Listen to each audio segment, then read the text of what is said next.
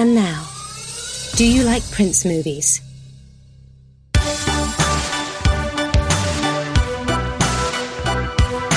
Bro! I can't say that word. I have an allergic reaction to it. Whenever someone says that to me, I get really upset. But hello, person who wants me to say that word to him, Alex Papademos.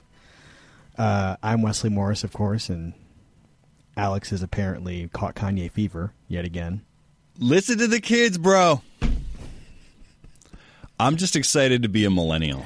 That's what I'm really excited about. That I am also 38 years old, and I get to be a millennial now. And I'd like to say that I'm coming for your jobs, everybody. Well, you're pretty good at the job that you currently have. I wouldn't give that up, since a lot of millennials would like to have your job. So, just I would say watch your back. I'm just full of entitlement. I don't even now that I'm in this new demographic category. You were also full of self-respect. Full of self-respect. Well, I mean, I had too much. That's my problem, right? I mean, people have been too good to me as a kid. I was babied. We're going to talk about Do You Like Prince movies. Welcome to Do You Like Prince movies? I am Alex Papademos. And so, yeah, we're going to talk about Kanye West. We're going to talk about the VMAs in general, the Video Music Awards, and Kanye West in particular. We're going to talk about Miley Cyrus, the spectacle, and these last-minute recording artist. And we're going to talk about the career of Wes Craven. He died over the weekend at the age of 76. And we'll just go through all the pleasure he gave us and some of the headaches. But first, You talk about your belief in Mr. Loomis? No, but that's okay. And what does he say about what happened out there? Oh, you know. Yeah, we're going to talk about it. We're not really, no. What do you think? I think he has a plan. And all three of us are part of it somehow. Z for Zachariah, for anybody who doesn't know, is a film by Craig Zobel, who I think is a really interesting filmmaker. His first film, Great World of Sound, is... Love that movie. It's perfect. It's very funny and really fascinating and surprising. The second movie, I have equally strong feelings about, but exactly the opposite feelings. I hate compliance with every fiber of my being. But I have to say, like, Compliance is the kind of movie I actually want to go to the movies to see because it's still giving you something. I hate what it gives me. I reject it. But, I mean, it was, I feel like when it was over, I felt like I had been through something. And I liked that. Yeah, you had a real experience. Yeah. I mean, did that movie work for you? No, but okay. I felt like I was watching a thing, and I was like, I want to know what this person does next based on these two films. Right. I'm with you, Craig Zobel. I want to see where you're taking it. Right. But So he takes it to. I mean, I would say that the problem with this movie, which is about three people after basically the end of the world, some apocalyptic event has happened that has sort of decimated the country. There are pockets of people living all over the country, probably maybe even the world.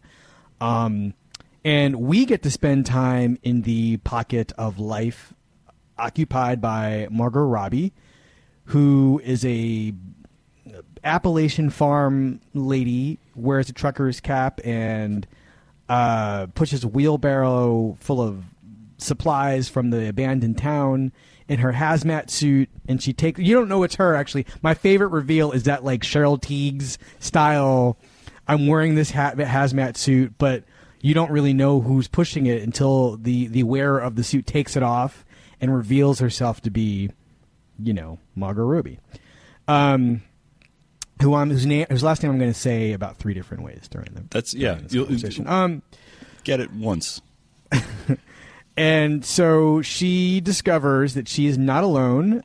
She happens upon another survivor who is wearing a much nicer hazmat suit, played by Chiwetel Ejiofor, who winds up sick of radiation anyway. She nurses him back to health. He decides. I mean, there's some mutual attraction there. There's something brewing between them, and they also think they might be the last people.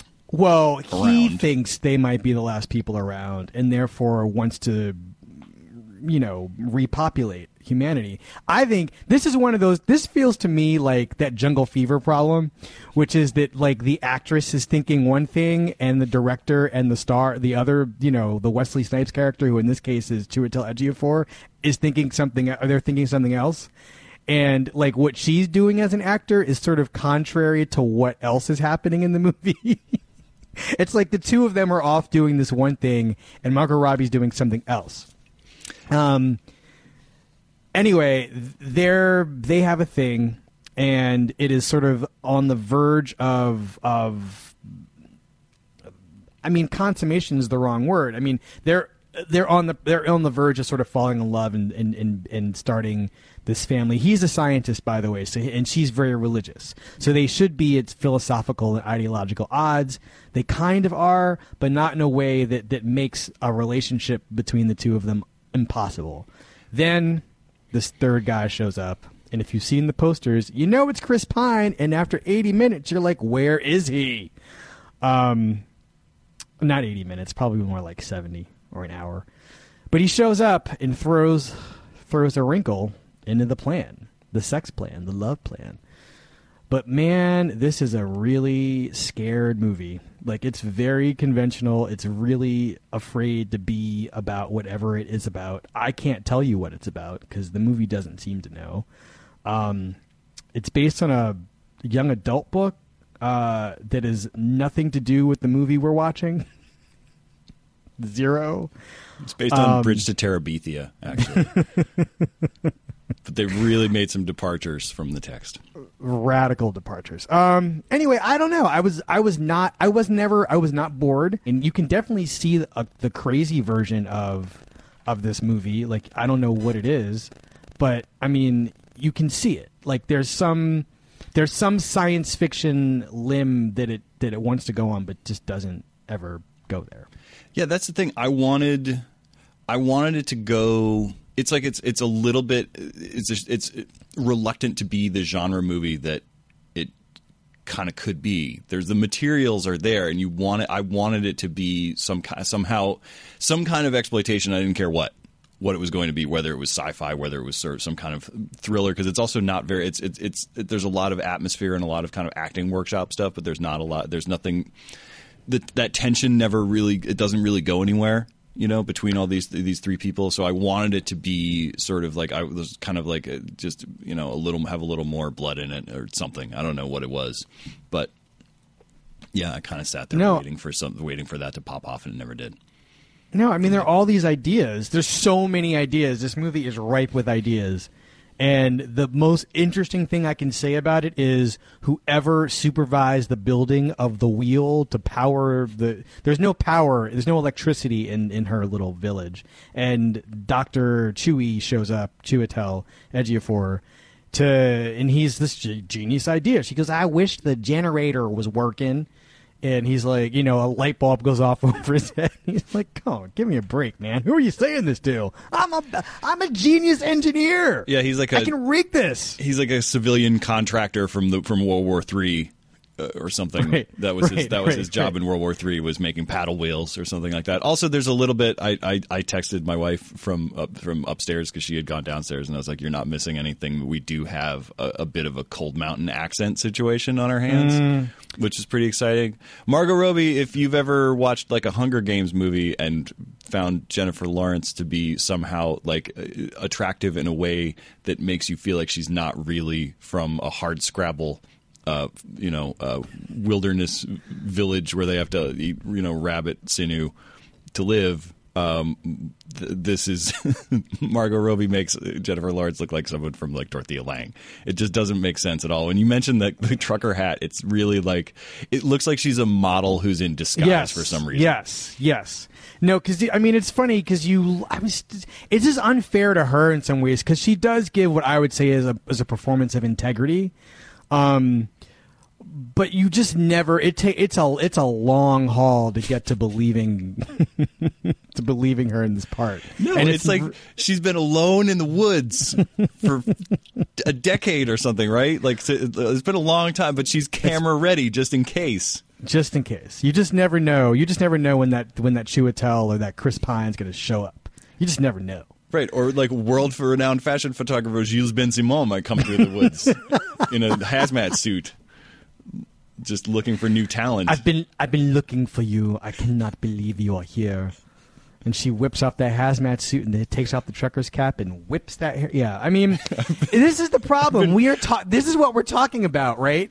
We're talking about like how good the production design is on the building of the taking of the wood to make. They actually do build this contraption to get the water to power the village. This is a movie that really should. It should have been like somewhat devastating. The things the stakes that occur here, like the things you could have done, like Chris Pine's magical appearance at the moment at which they realize they probably won't be able to pull off the building and rigging of this contraption alone. I mean, would she not have seen this guy's appearance as like a holy revelation? I mean, would there not be something slightly like Christ-like about him? I don't know. I just feel like. I mean, that would sort of make her also a fool, but she's already kind of a fool. And so I don't know. You also saw. Yeah. You saw a movie that is worse than this movie.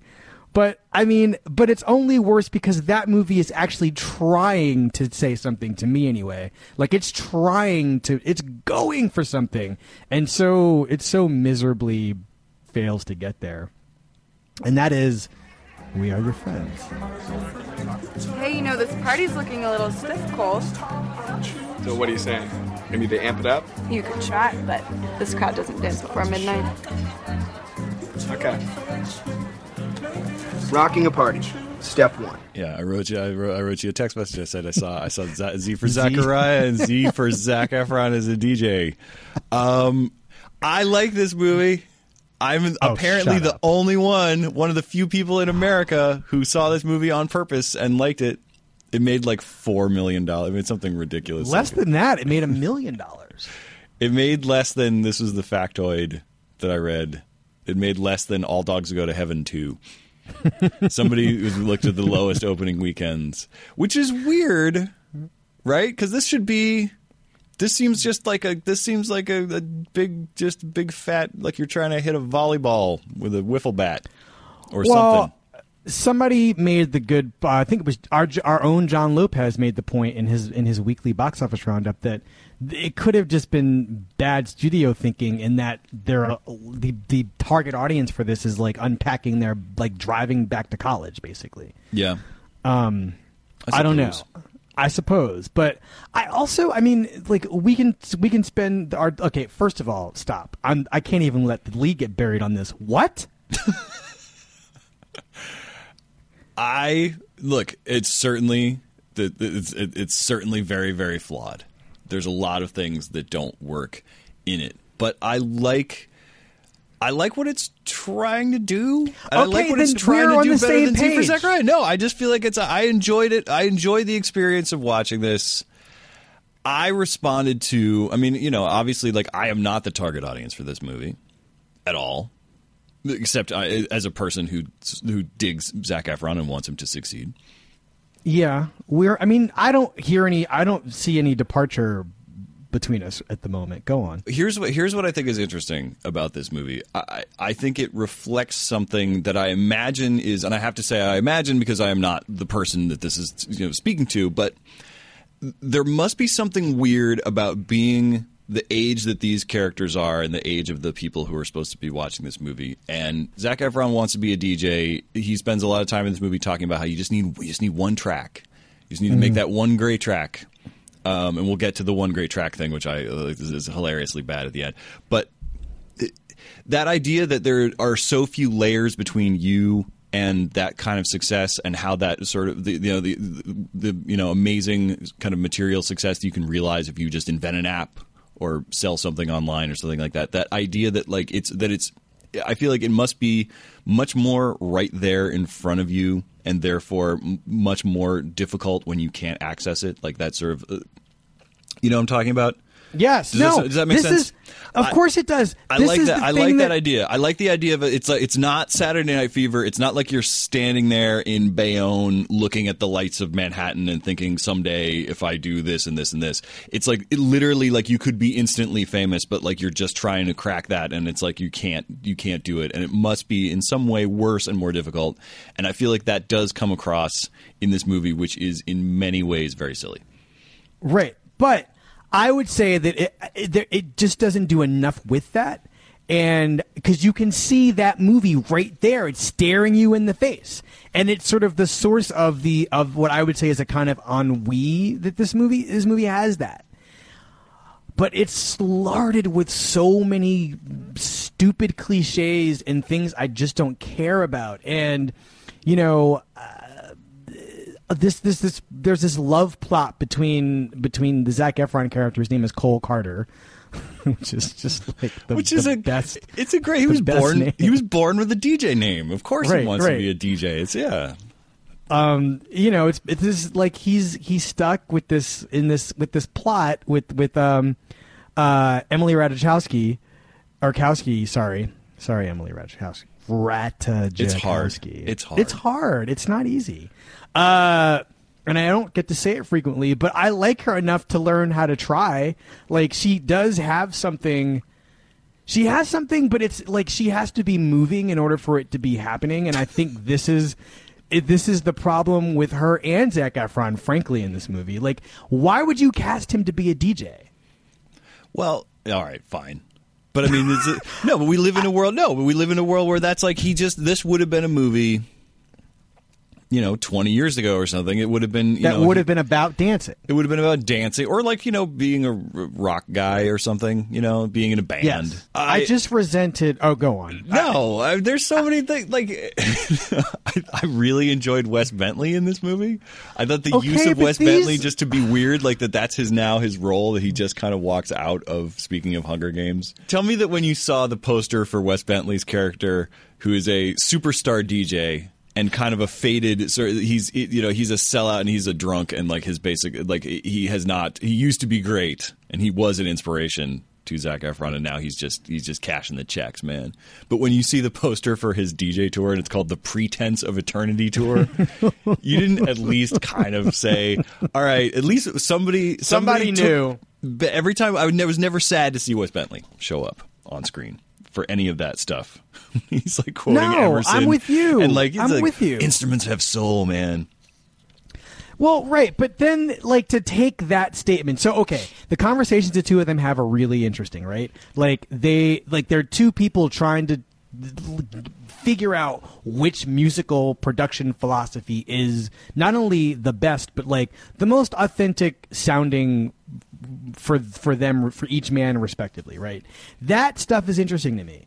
The problem is that with a movie like this, it is, I mean, when the movie is so heavily premised, right? Like here is the thing that needs to happen in order for this guy to become a success. I'm just not sure whether this movie knows that it's what it's culminating in this one song is an embarrassing disaster. That is true. And that the performance, like the filmmaking that presents the unveiling of that moment is also a fiasco. I don't know whether the movie understands that there's no triumph in any of that. Like, the song sucks. The presentation of the song sucks.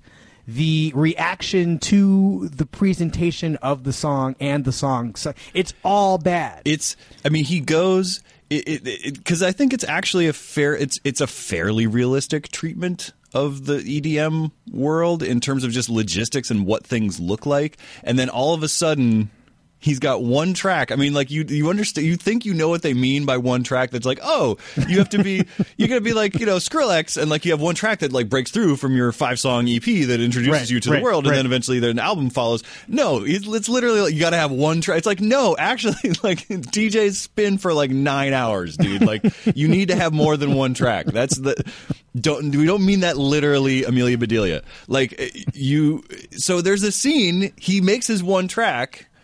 And it's the most sort of obvious way you could have somebody put themselves into their music is like actually sampling like their buddies' voices and like the staple gun. You've seen the trailer, people. You know what I'm talking about. The Vonage commercial that he basically makes in the recording of this record. Yeah, I mean, look, that stuff is embarrassing. It's like literal. It's just it's whatever. But then that basically there's a totally silent rave crowd just standing at attention in downtown Los Angeles, waiting for the opener to spin the first song of his set. Yeah. They're just standing there, just very, very attentive, not even throwing beach balls around, and just waiting to just to get off when Zac Efron gets up there. Okay, I mean that's totally ridiculous.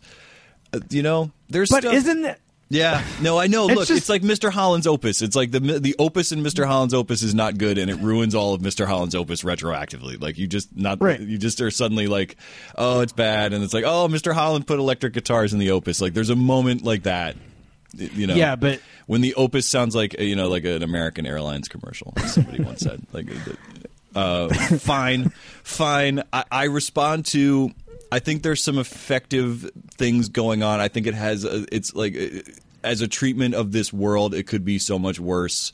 I like the Bridge and Tunnel LA aspect of it. I like the metaphor of that they spend all their time in trying to clean this empty swimming pool, and which is such a it's like it's a metaphor for how you are constantly close to but far away from sort of the trappings of wealth and privilege in a city like this. I'm with all of that. You're not wrong. You're not wrong. Oh, I know I'm not wrong. The thing is, I'm with you because the things that you legitimately like about this movie, I wanted to like more because they are so it's such a fertile landscape for a great movie based around this very premise with these same people and maybe even these same actors doing the same stuff. But with a director who is not Max Joseph, with a script that he didn't write with Megan Oppenheimer about that, I mean, you think about Saturday Night Fever, sure, you think about The Graduate, but there is this thing that is sort of untapped with this idea of what privilege is and what constitutes success in 2015. Like this kind of success that you're right is constantly like it is. You have the equipment. You have the devices to put you over and become successful, but really, like all these four guys are missing are like their Mark Wahlberg. You know what I mean? Like they're missing the Vinny Chase to whose coattails they can ride if they can't actually do something on their own. And I like the idea that these are guys who'll never find a Vinny Chase, and like what is that? Or they'll never invent Instagram. So then what? No, I mean that's the thing, because it has to at some point. And I remember thinking this. I remember enjoying the moment when this was the case, and then feeling like, oh, this is going to stop being the case at some point, and then it obviously does. I remember up until the moment that it sort of changes over, liking the fact that Zac Efron was not being portrayed as some kind of like Luke Skywalker of EDM, that he's out there and he's making the greatest tracks. Yeah. I like the idea that he might be mediocre, and that's the that's sort of that's the better movie, right? Is that he's not actually. It's not like Wes Bentley discovers him as like, you got a real ear for filters, my man, like, or whatever it is. Like Emerson said, you got to put more filters on your bass lines, like which is basically what happens. I like that part before that happens, because you're just thinking about what if this guy's maybe he's not great, and maybe like him and his friends, like they're just trying to make it with everything, without what's it like when you can do anything because you have the same thing in your equipment in your laptop that Skrillex has, but you're not as good, right? And so I would like to see the Paul Schrader version of that movie. Do you know what I mean? Where like Paul Schrader is like he knows before he's even when he's writing the script that he wants this guy to be mediocre or maybe even bad, right? And or like it's not even that Zac Efron is bad. He knows he has demonstrated a competency that is that'll at least get him. It'll at least have him if he wants to be a DJ. It'll get him a career. He just won't be a superstar. And the question then is that good enough for him? Like, I would like. I mean, I don't know. There's so many places this movie could have gone, and it doesn't really get to any of them. And you know, the shortcuts that it takes to try to get you involved with it, like you know, getting into stuff that Goodwill Hunting and kids have already done. I don't know. And there's I mean, we were talking last week about American Ultra and the 90s-ness of American Ultra. There's a lot to a lot of the sort of text on screen and direct address narration and animation and stuff like that. There's a lot of that kind of antsy, I'm going to get you excited about this movie any way that I can stuff, which I guess it's another thing of like, I am not the target audience. I have. But apparently there is no target audience. That's the weird part is it's all. These people don't go see movies who are trying to, that might be the problem. I'll just say lastly that I feel bad for Zac Efron. I can't believe I'm saying this. I mean, you and I are both people who like him very much and believe in him as a potential as a person who just hasn't been figured out yet. And I really encourage somebody like the Lee Daniels and Seth Rogans of the world to not give up on him. I feel like he was best when he was working with those two people. He's going to do a Neighbors 2. I think he should appear on Empire. He can play Cole Carter on Empire. I'm sure that they'll have figured that out at that point, how to turn him into like a Mark Ronson Diplo sort of guy. But anyway, I did not like this movie. I think it's bad, but I feel like it's bad mostly because, unlike Z for Zachariah, as you said, it is really trying to not be bad. It is going for something, and it just doesn't have the intellectual. It doesn't have the sort of social perception, and it's not smart enough to get there. But I think anytime Zac Efron and Emily Ratajkowski are moving, like physically moving with each other, it's pretty nice. We'll be right back to talk about the Video Music Awards and Miley Cyrus. Sometimes I feel like, all this they run about beef and all that, sometimes I feel like I died for the artist's opinion. For artists to be able to have an opinion after they were successful. Clap for that. I'm not no politician, bro. And yet, he did make and look at that. Quite the political statement.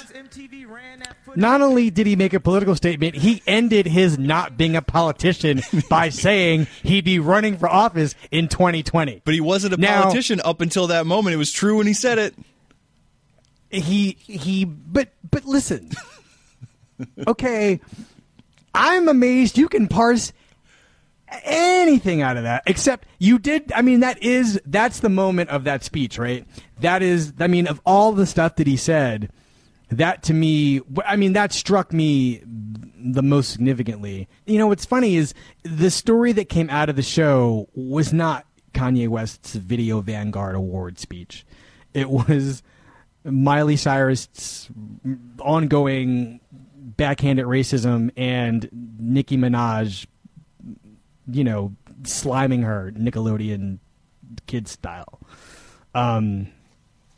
Well, I don't know. It's weirdly, I mean, this whole show felt like an attempt to kind of recycle these moments from the very recent past. And so you give Kanye an award and you have Taylor Swift present it so that there will be a full circle moment back to the crazy Kanye interrupts Taylor Swift, which is the moment of it's the beginning of the modern era of Taylor Swift, you know, because it's like let's bring out Miley, who was the source of so much controversy. Let's make her the host this year. And all of the insane outfit changes. It's like, please pay attention to this show. Please go viral. Something please go viral. Like anything at all. Like we're gonna do a crazy Instagram selfie, but that's also a recycled moment from the past. It's like they can't even make any new award show culture. They have to just sort of trade on recycle, previous things. So like that's the lame part. And like the weird thing about the Kanye rant is like if you have anybody who's not been fortunate enough to see the amazing Yeezus tour when it has come to their town, or if it hasn't come to your town, there is a part of that show where he spontaneously rants, but it's like, all right, at 11:47, Kanye's going to spontaneously rant for 18 minutes. So we've got light cues, we got the whole thing, like, and this was kind of like, we're going to block out a chunk of this show. We don't know what Kanye's going to say, but he's going to do some, like, MTV's like, this part, we can put our feet up because Kanye's going to say some crazy stuff. And it's going to go viral, and it's gonna, like we don't. That's the one part of the show that we don't have to worry about. And you can kind of tell that he's not sure what to do in that moment, and that's how you get to. I feel like he doesn't know how to get out of there, so he announces he's running for president. Right? No, like, that's fair. The way out of that room. I mean, I felt like on a sentence by sentence basis. I agreed with most of the things that he was saying. Right, but if you look, we can't even do this. I'm not going to do this to him because he's not that kind of person. He does not stand up to diagramming or like paragraph making. The point is, it was the stump speech that he kind of gives, though, right? It's the same thing. Right. It's about you know, the artists. His, you know, standing up for artists. He apologized to Taylor Swift a little bit, or at least acknowledged the contradiction of standing up for artists by putting another artist down. I don't know. It's that part of it was okay because the intro, the Taylor Swift intro, that was horrible. That stuff was really bad. No, it was bad. And her standing next to Kim Kardashian as he gives the speech, it was very uncomfortable to me. There's this moment where Kim Kardashian looks up at Taylor Swift, and Taylor Swift is looking down at her, and Kim Kardashian nods, and it just kind of like this whole show made my stomach hurt so much. Well, it's a weird. I'm now like Taylor Swift has now passed into the rooting for IBM stage of the career where it's just like there's no joy in it. There's no like she just has to dominate everything so completely, and like this show is such a coronation for her. But yeah, listen though, I feel like that's really interesting because I feel like I don't know what happens in her head. I don't know what she's thinking, but there is like just looking at it culturally, I wonder whether or not like this version of her would have been possible were it not for what Kanye West did. That's what I mean by show. Full circle. Yeah, I mean he sort of accidentally crowned her in that regard. Oh, totally. Because it would. Yeah, no, I agree. And there was something about the way that this worked, that everything was framed in a Taylor Swift context, including the Kanye thing. Like that there was it was like technically we're recognizing Kanye for a bunch of videos that MTV didn't really play that much of. The night was about beef, right? Like the night was about, it began in beef, it ended in beef, it culminated in beef. If you were vegetarian, I don't know what you were going to do. You probably watched Show Me a Hero instead. But I think that there's a way in which this idea that you kind of have to you can't speak about what other artists are doing and what is good or bad about other art or other culture. I don't know. That's sort of, I mean, in some way, that's what you want. You want, like, the thing that was so great about that Tarantino Q&A last week was that it was an artist it was a person who actually practices the art of filmmaking, commenting on other people's films and talking about what he likes and what is interesting to him. And I think that if you can be somewhat constructive or like be able to like explicate, if you can practice criticism as it should be practiced, I don't see what the real problem is. I mean, it's not as though people aren't going to take Quentin Tarantino's phone calls now because he said that Ben Affleck's The Town is the less authentic movie versus, David O. Russell's American Hustle. And I think the thing that sort of makes Kanye an exciting person is that he will speak his mind about, anything really. But he has the most sort of exalted platform for a kind of popular culture criticism, which is interrupting people at award shows. But then he objects to the award show model on its face, right? He thinks it's ridiculous that you can have 5 people gathered together to be sent home, 4 of whom will be sent home losers at the end of the night. Right. That he objects to as well. But that in itself is a weird kind of criticism too. Well, but that's the Kanye thing. That's the essence of Kanye is his obsession with and his objection to like any kind of gatekeepers of anything. Like, and that's the way he is with fashion. It's like it's the way. But what if he was being let into this? Okay, so this is my question, because this is a philosophy now, right? Like he is practicing a philosophy. What would it mean if the fashion world had just welcomed him the way they welcomed Puffy? The way he would lose interest. He would lose interest. Yeah. Or like, what if he won all those Grammys? It would cease to be. I think he is somebody who, for whatever reason, needs to be. He seeks out these areas where he can have an oppositional relationship to the thing that he's trying to participate in a way that's not. I think he distrusts like those spaces that open up to welcome him, because I think he has a perception of the world that doesn't fit with. But I think it just seems like he's constantly looking for. And I say this I've said this all the time about him. I wrote this thing and nobody read it. I'm constantly trying to read it back into the congressional record. So I'm sorry. But which is what? Well, I think that that there's something about it. It might be the sort of, honestly, I think it might be the politics that he was raised with and the sort of sense of, like how political action works. I think he's a smart and perceptive enough guy to recognize that it's not that your struggle to be in the fashion world is not the same as the civil rights movement. And yet there are parallels that he perceives between those two things, and I think he looks for. It's like finding room to resist. It's like where is the door that's locked that I can push on, rather than the door that is just opens to me, and the revolving door that Puffy goes through. Like where is that thing? And like honestly, weirdly, politics makes sense as one of those things, even though that's a ridiculous thing. Like he clearly is like, I don't know how to get out of here. I need a mic drop.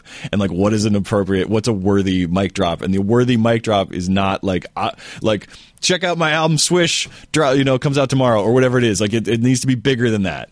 So you have to do that. But I can see, I can see. But he already is a politician. He's been like an insurgent politician. He's been like a third party candidate his entire career. Do you know what I mean? Yeah. He was Trump before Trump. He just wasn't running for office. He was Ross Perot. He was Ron Paul. I mean, he's Bernie Sanders. He was doing all of this stuff already. And I think the more famous he got, the more detached from the reality of what made those early moments so exhilarating. He's not that this energy is completely turned on him now. And the fight the thing he's fighting for isn't social in any way. It uplifts no one but Kanye.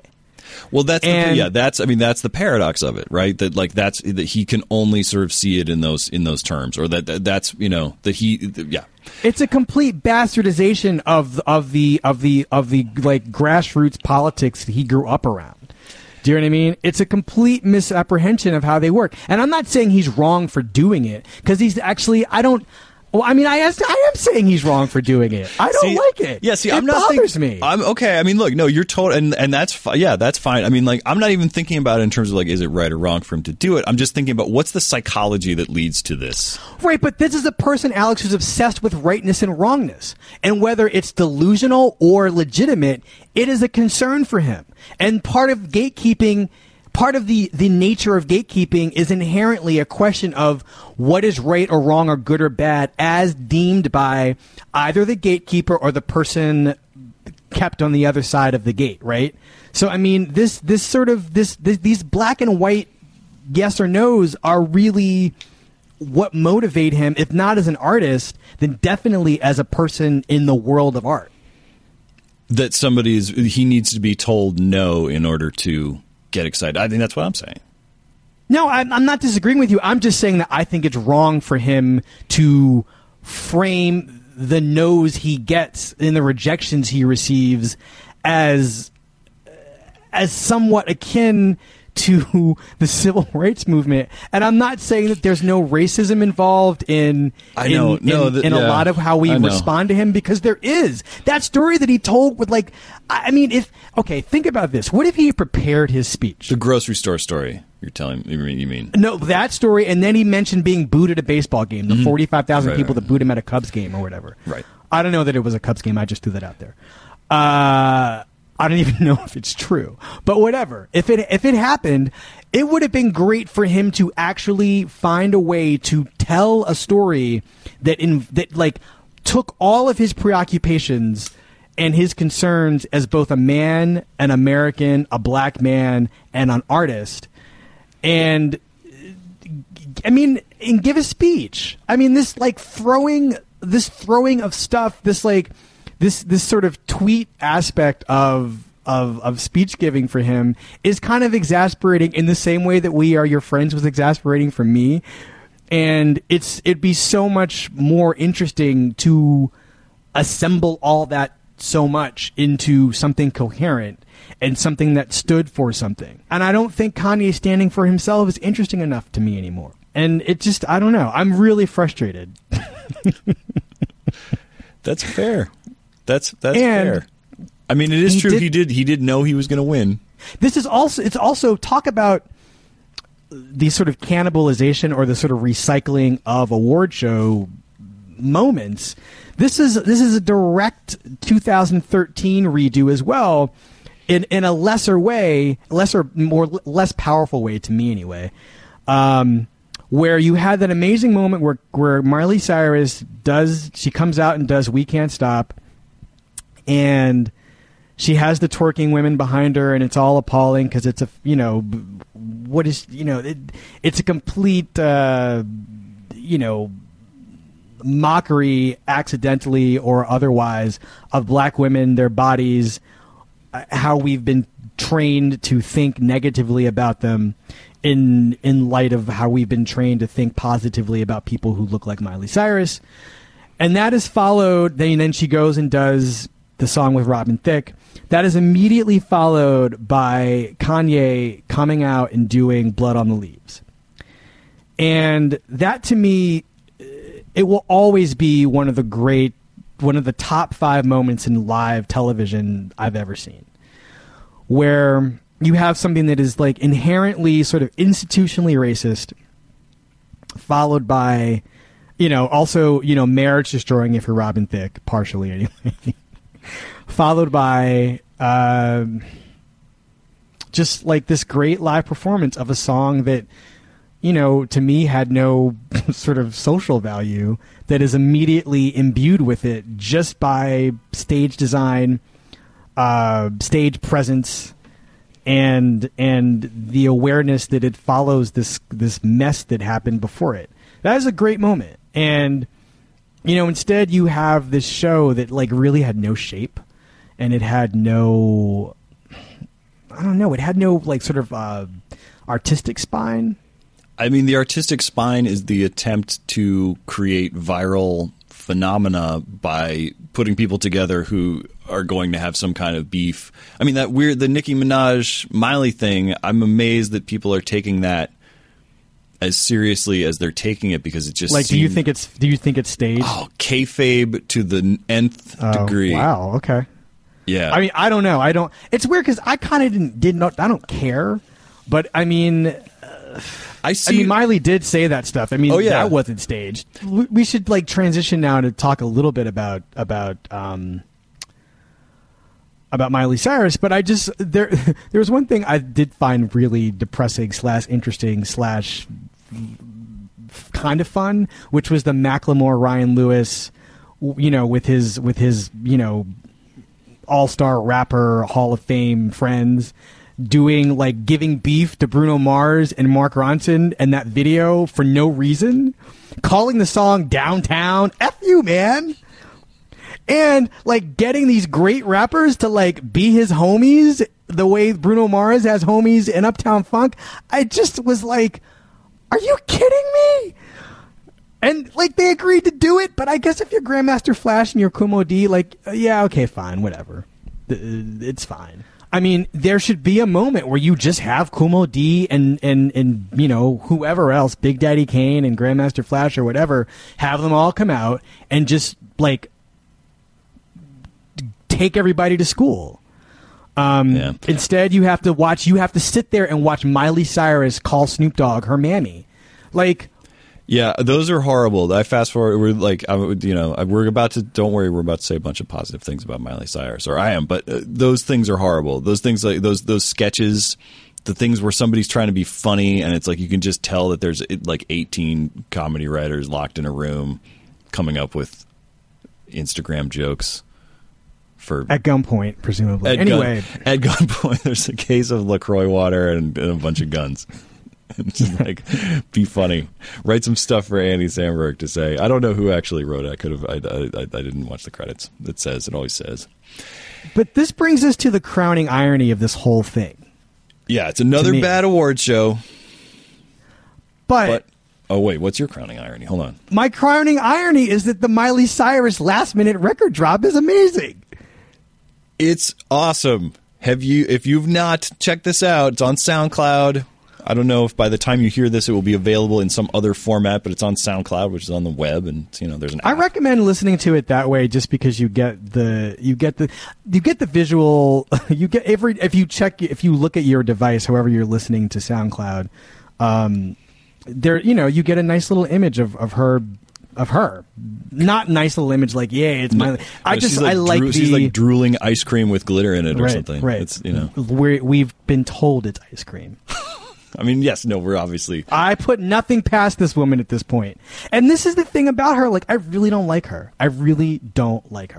I think she is like a bad dog that somebody needs to take out back and apply a newspaper to, like, immediately, or to like take her nose and rub it in all the like excrement that she leaves everywhere she goes. And yet, as an artist in a recording studio, she is great. You can dismiss some of it, but I think she is a really interesting recording artist. That is all she should be allowed to do. And so it makes it really hard to reckon with how good this album is. It's hard for me to reconcile how good this album is with all the crap that she does when she's not in a recording studio. Because there's like, well, you can talk about this record. What I would say about, to the first thing. What's it called? It's Miley Cyrus and her pets. And her dead pets with a Z. And her dead pets. Which is like bangers with a Z. It's dead pets with a Z. It is inspired in part by a mystical experience that she had after. At Burning Man? No. But she is a Burning Man. There is this record is better than Burning Man. But no, she had a mystical experience after the death of her dog, where I think she experienced like her dog's spirit entered her body or something like that. She's being very open about all of the drugs that she does on this record, which is cool. Yeah, so I just feel like if you're telling me you're doing a lot of drugs, by the way, that's my one thing about this record is, I don't know. It's like, okay, would Kanye speak if Kanye had not taken that moment? If Kanye had not announced, I know I didn't like that either. Speech that he was stoned. Which I'm not even sure. I don't even know that I believe that necessarily. I don't believe it. Although he was, if you watch it on headphones, I listened to it on headphones to pick out the clip for the show, and there is some cotton mouth happening. So he's either dry mouth because he's on stage talking, or there's some other factors in place. I think that with Kanye and Miley both, I think what you see is the award show and the sort of culture that it represents, and the kind of the discourse that it represents, and the discourse that it is kind of the apex of, is ultimately a very limiting space for an artist, no matter how you come at it. Even if you're Kanye and you come at it as like, I am a revolutionary and I'm going to, I'm going to seek out and point at systemic racism wherever I see it, and blah blah blah blah blah, all that stuff. It's ultimately a very narrow space in which to do that, and what happens is, no matter what happens, you just are immediately re-enfolded into viral culture that means nothing. Yes. So it's like the minute he's off stage, you then cut to Miley being like, "That Kanye, what a goofball!" Like, it's just like it's ultimate. Everything is like, it just quickly is like, oh, now we're back, we're reconciled. Like, Kanye's the wacky neighbor. And like, he just said some crazy stuff. He had a crazy rant, and like, let's ignore any sort of content of like what was there. So there's that, and like, I feel the same way with Miley. It's like, I think that she really wants to be interesting, and she's sort of working within there's just these shackles on her in terms of like how interesting you can be in that space, because no matter what, it's going to be like, it will be received by the dumb machine as like one of a certain kind of thing, right? So this is that's why I like this record, because I feel like this is, A, you're right, she's doing the thing that she's best at, but B, it exists outside of that format in some way, even though it's you release you sort of drop a surprise record at the end of an award show. It's not like you're sneaking something into the marketplace or anything. It's supposed to be a viral phenomenon, but it's also just it has that mixtape quality. It has that sort of I'm like that Drake, if you're reading this quality, where it's like, this is what I was thinking about this month.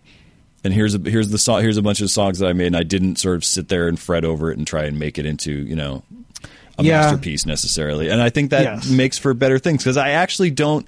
I think Bangers is kind of spotty. I think there's some good stuff on it. There's some good songs on it, but there's also no unifying. There's nothing that unifies that record. Do you know what I mean? It's a bunch of songs by different producers.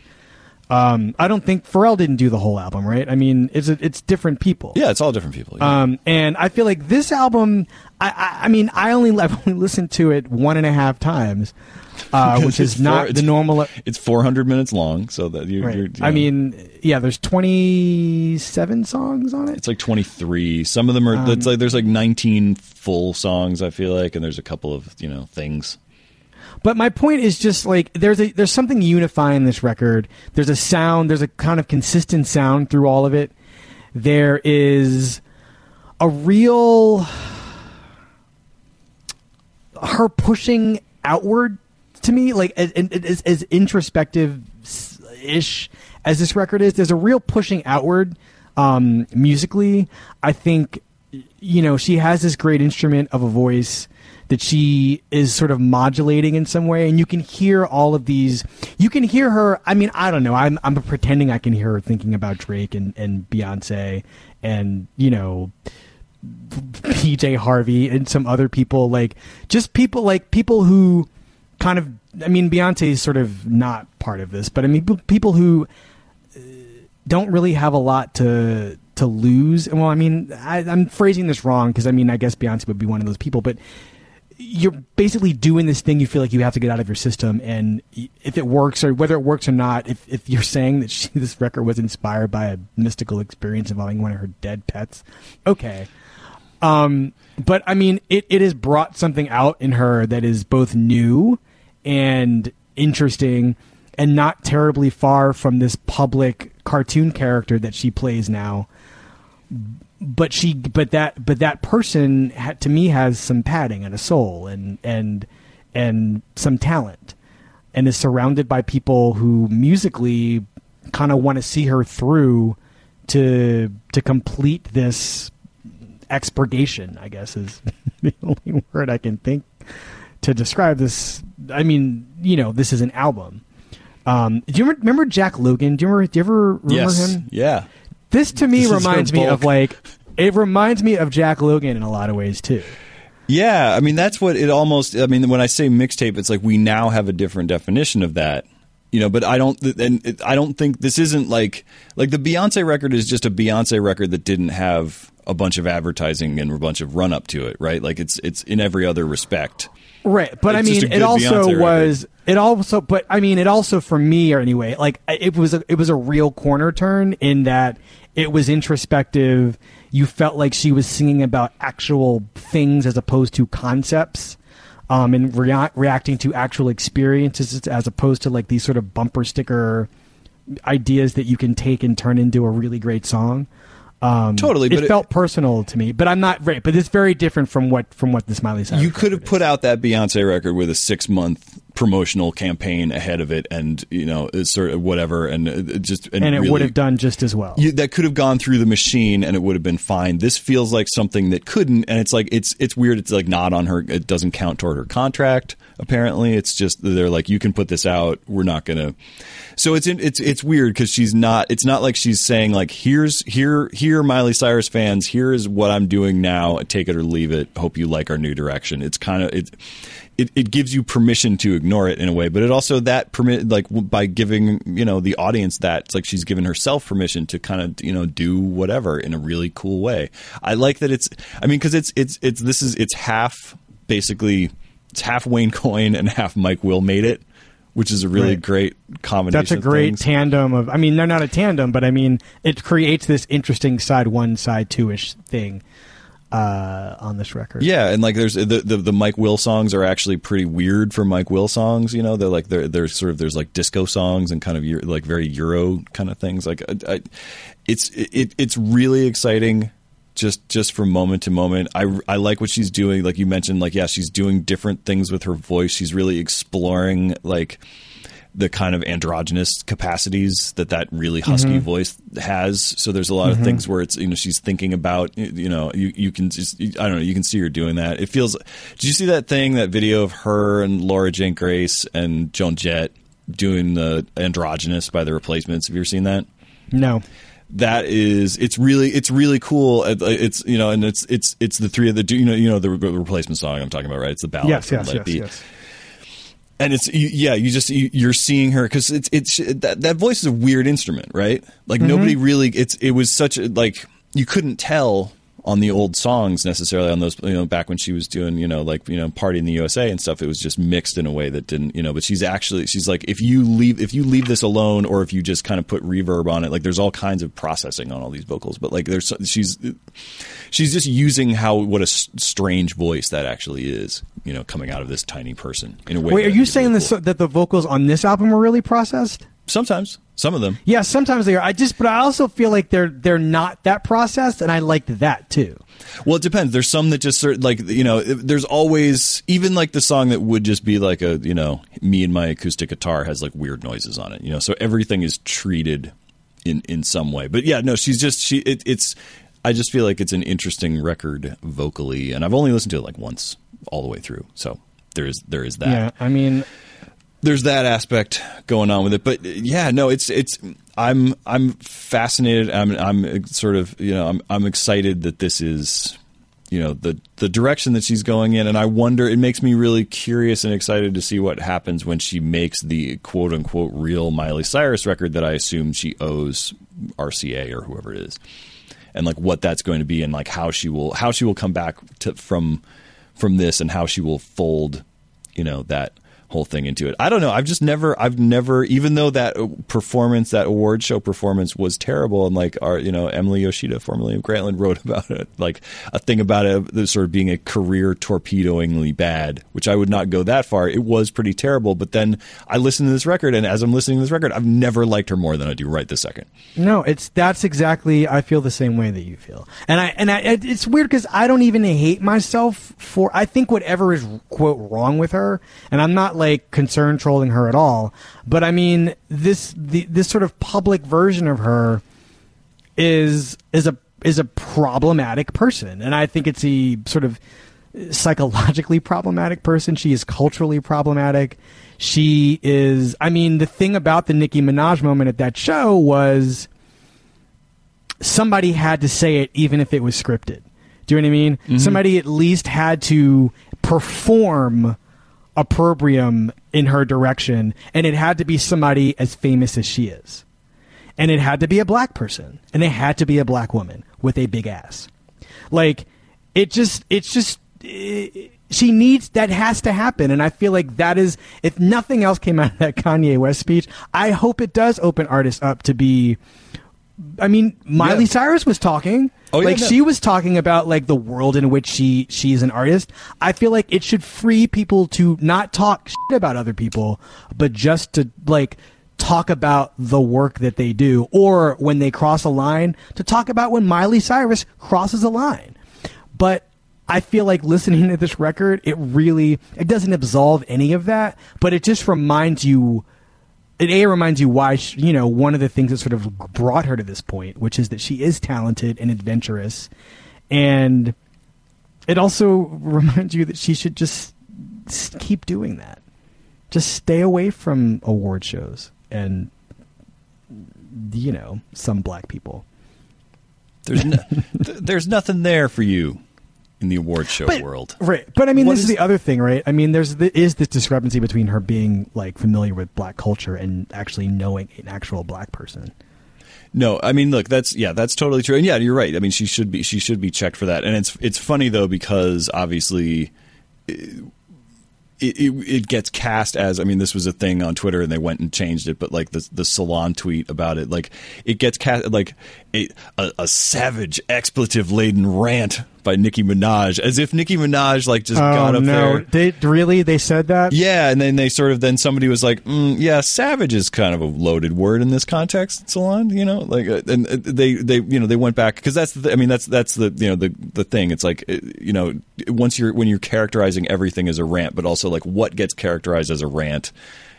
Somebody, and then somebody posted the Miley thing, like her sort of initial quotes, and was like, "This looks like a rant to me." Like, fair enough. But it's like, it's just weird that like, we're not going to be all the way there. And I guess that's what Kanye's saying in a way, like until Nicki Minaj can come back at Miley for saying things like that, and it's not described as if like she's a homeless person walking in off the street who's like starts yelling, like whatever. Yeah, who's this soy bomb who comes in and talks about our host? Yeah, she's hosting one of the most How popular dare she artists come into her master's house of our time? Yeah, totally. Yeah, it's ridiculous, but that's the thing. It's like, it is a dumb culture. It's like this. It's a dumb sort of zero sum culture where it's like just somebody wins, somebody loses, and it's like that's what.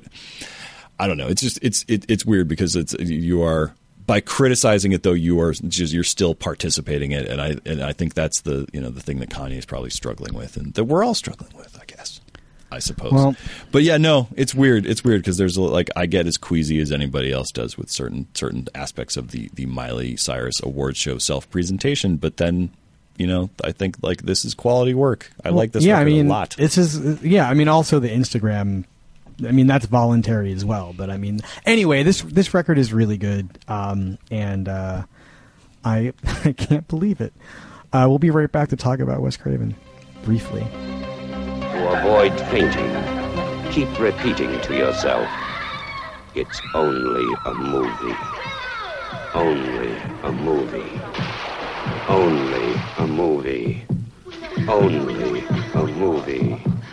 Last house on the left. Now, in fairness, that is Wes Craven. That's the trailer for Wes Craven's Last House on the Left. Wes Craven died over the weekend, at the age of 76, of brain cancer. And this was his first movie as a writer and a director. Came out in 1972. His Last House on the Left. It's funny because I don't know if I'd seen that trailer and then I'd gone to see the movie, I'd be bewildered. Yeah, it's a very different movie than the trailer is making it out. No, it's a traumatizing movie. It feels like something that somebody found in a shed and put on a screen that should not have been seen by people. And it has that. I think there's a lot of movies that have gone for that effect, obviously, over the years, and once the found footage thing happens. But there's something just really like you're seeing something you're not supposed to be seeing in that movie. Well, right, and there's especially if like me, you were into the Freddy movies, and then were like, oh, curious about what else Wes Craven has going on. It's in a very different tenor than the Freddy movies. It works on a very different level, and it's really disturbing. And that's kind of, but then the trailer is hilarious because trailers from the 70s are usually pretty funny. Yeah, I mean, Wes Craven made this. The Hills Have Eyes. I mean, but the thing that's sort of fascinating about him is he was at 3 of the horror inflection points in the history of horror, and then kind of responsible for like a lot of the stuff that came after it. I mean, in the way that you sort of posit that this is basically like Last House on the Left, and I would say The Hills Have Eyes too. Yeah. No, The Hills Have Eyes also. The original Hills Have Eyes. I mean, they're also they're movies that sort of predict the found footage era that we're in now. And also kind of, and then the Nightmare on Elm Street movies predict this kind of supernatural thing that won't die element too.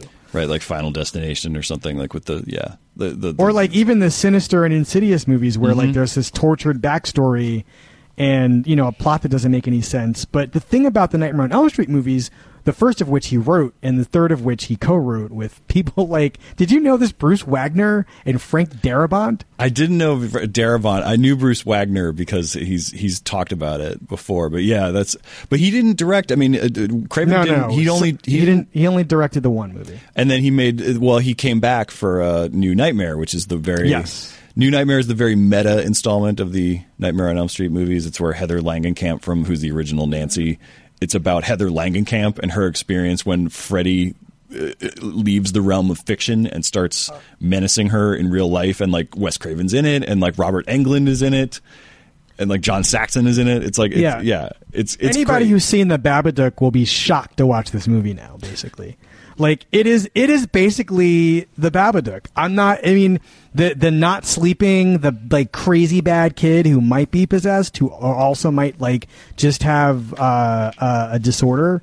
It's the similarities, the idea that Freddy and the Babadook both have these creepy, you know, nightmare characteristics. It's a fascinating double feature. I wonder how much Jennifer Kent, who made the Babadook, saw this movie. But I mean, that's kind of how Wes Craven was. I mean, he was involved. He partially responsible for a lot of the places that horror movies went, and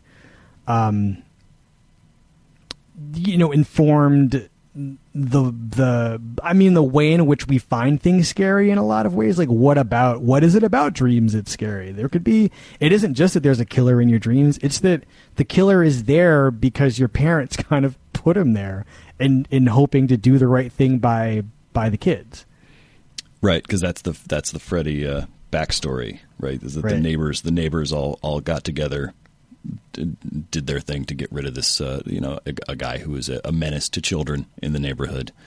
I mean, he's a pedophile, right? I mean, that was what. Yeah, I mean that's the story. And so they they locked him in the boiler room, set him on fire, something like that. Basically. And so it's about sort of the return of the original sin and the all of that kind of stuff. So he made these movies, or he started this franchise. He did not return to it until he returned to it in kind of a meta way, which is setting up for the next inflection point that he's a part of, which is the meta horror. Because he directed Scream. Scream is where that thing of like horror movies for people who know, featuring characters who know they're in a horror movie. Like that's where that all comes into it. So he kind of like makes the slasher era and then sort of unmakes it, because that's what those are. I mean, those are those Scream movies kind of disassemble that whole thing. And yet there was a meta level that they were going to go to beyond that, which is the scary movies that come out of the Scream movies, which is really weird when you think about it, that happened. Yeah. That there was that we could deconstruct this further. We could take the pieces apart. Yeah, we've been talking for 90 minutes. We could probably spend 90 minutes talking about the whatever happened with like after Scream to movies where you have all these sort of splintered like Airplane style or Zucker Brothers style parodies of it, but also then just the like legitimate horror of the movies, or scariness of the movies themselves, despite the cliches or in spite of them. Yeah, I mean, these are the least that these were that were really good for me at the age that I was at when these movies were coming out. And he didn't make a lot of the ones the first ones I saw. I think the first one I saw was 3, which I believe is the Bruce Wagner one. It's an accident. No, that actually is. That wrote, I think is the best of this. It's definitely the best of the sequel. Dream Warriors. Is that Dream Warriors? Yeah. Music by Dokken. Love that. Music by Dokken. Yeah. I like those. Yeah. No, I mean, they become like kind of almost like superhero movies because it's about eventually like they bring the fight to Freddy, and like that's what Dream Warriors is about. That was so exciting. It's cool, right? And it's like, so it was a good bridge into horror movies if you were not sure that horror movies were not too scary for you. They're less scary than like Halloween movies. Like the original Halloween is really scary, and like there's something about Freddy that's almost because he's, it's like I was like we've been thinking about this week because of Hannibal, like that eventually like. The TV show Hannibal is like undoing a bunch of stuff that happened with the Anthony Hopkins Hannibal becoming almost too likable and too funny, over the course of then like it's like, oh, he's good. He has catchphrases and he's like, I'm having an old friend for dinner. Like Freddy becomes the same way, and Freddy is almost like it's like Freddy's cool if you're a kid. You can kind of get in there and like sort of, he makes there's one-liners and it's like everything. Yeah, but did you appreciate those things as that at the time? He was actually. I mean, I think the thing that was scary about him was that he had a personality. Like this was a guy who was like a showman about killing people. No, it's true, but that I think made it made it safer because he was almost, by the time like I really got into this and then I went back and saw the older ones and stuff, but by the time I got to this franchise or this franchise found its way to me, he was almost like the Crypt Keeper. He was just sort of he was silly. Yeah. He was funny. It was like you kind of want to see these people, get killed in innovative ways and everything. Whereas it's like he was not like Michael Myers was scarier for like Pinhead was scarier. Like that was, there's something about Freddy, even the idea of Freddy is scary and he's burnt and all that stuff. And like, but it just, he got progressively less terrifying. Yes. No, I mean, as the movies went on, yes, by the time you're in Wes Craven's A New Nightmare, no, I mean, there's nothing scary about that movie and it's kind of camp. And the thing that's supposed to be interesting about it is actually the self-commentary, which at the time was kind of new. But anyway, I mean, we just sort of wanted to acknowledge that Wes Craven was important, and I'm going to say even I liked a lot of the I'm going to go for ride for some of the non-franchise Wes Cravens. I like Deadly Friend. Deadly Friend. I did not mention that in the thing I wrote, but it's good. He didn't write that. He directed it. He directed Deadly Friend. I like that. I like Shocker. Shocker's a weird one though, right? Because it's a total mood change. Yeah. It's kind of like, I mean, it's a little bit like he saw Evil Dead and was like, I want to try something like that. I want to make a crazy over the top, like. Yeah. Shocker's like a Coen Brothers movie. Like weirdly. Yeah. Like it's got that characteristic. And then the one I love, and then we're going to go, and I think it just came out on Blu-ray. I think I think it may have been hard to find for a while, but from 1991, People Under the Stairs, is a really interesting movie and a really interesting. It doesn't necessarily work as well as you kind of would want it to. No, it doesn't. But going back, it does not hold up as well as you want it. You want to go back and have it be the secret masterpiece, and it's not necessarily that. But it's a really interesting movie about sort of the kind of the late Reagan, early Bush era, and about sort of income inequality and Show Me a Hero, double feature. People Under the Stairs and Show Me a Hero. All right, David Simon's People Under the Stairs would be so good. Yeah. David Simon doing a People Under the Stairs TV show, which I believe was at some point in the works. Had a sense of humor. This would be it. That's all it takes. But yeah, rest in peace, Wes Craven. You'll haunt us in our dreams. So we're gonna go out on a little more Miley Cyrus on this show. Let's do it. Let's take a stand. Let's not do it, but we'll. What do you want to do? Which one? Do you want to play? This is Space Boots. I thought we would just ride out on a little Space Boots. It's the one that kind of sounds like Klaus Nomi to me. Oh yeah, that's funny. That's the fifth song on the record. It's good. I go deep, man. Miley Cyrus and the Flaming Lips. Who'd have thunk it? Really. All right, that's our show. We will talk to you guys next week. Joe Fuentes, David Jacoby, Jim Cunningham. Thank you. Alex, thank you. Thank you, And Wesley. thank you guys for sticking around for forever. We'll talk to you next week. Bye. Thinking about driving around in your car. I never thought that we would take it very far. I just love talking. Thank you for listening to Grantland. To hear more Grantland shows in your earballs, subscribe to Grantland Sports and Grantland Pop Culture on iTunes. Or go to grantland.com and click on podcast.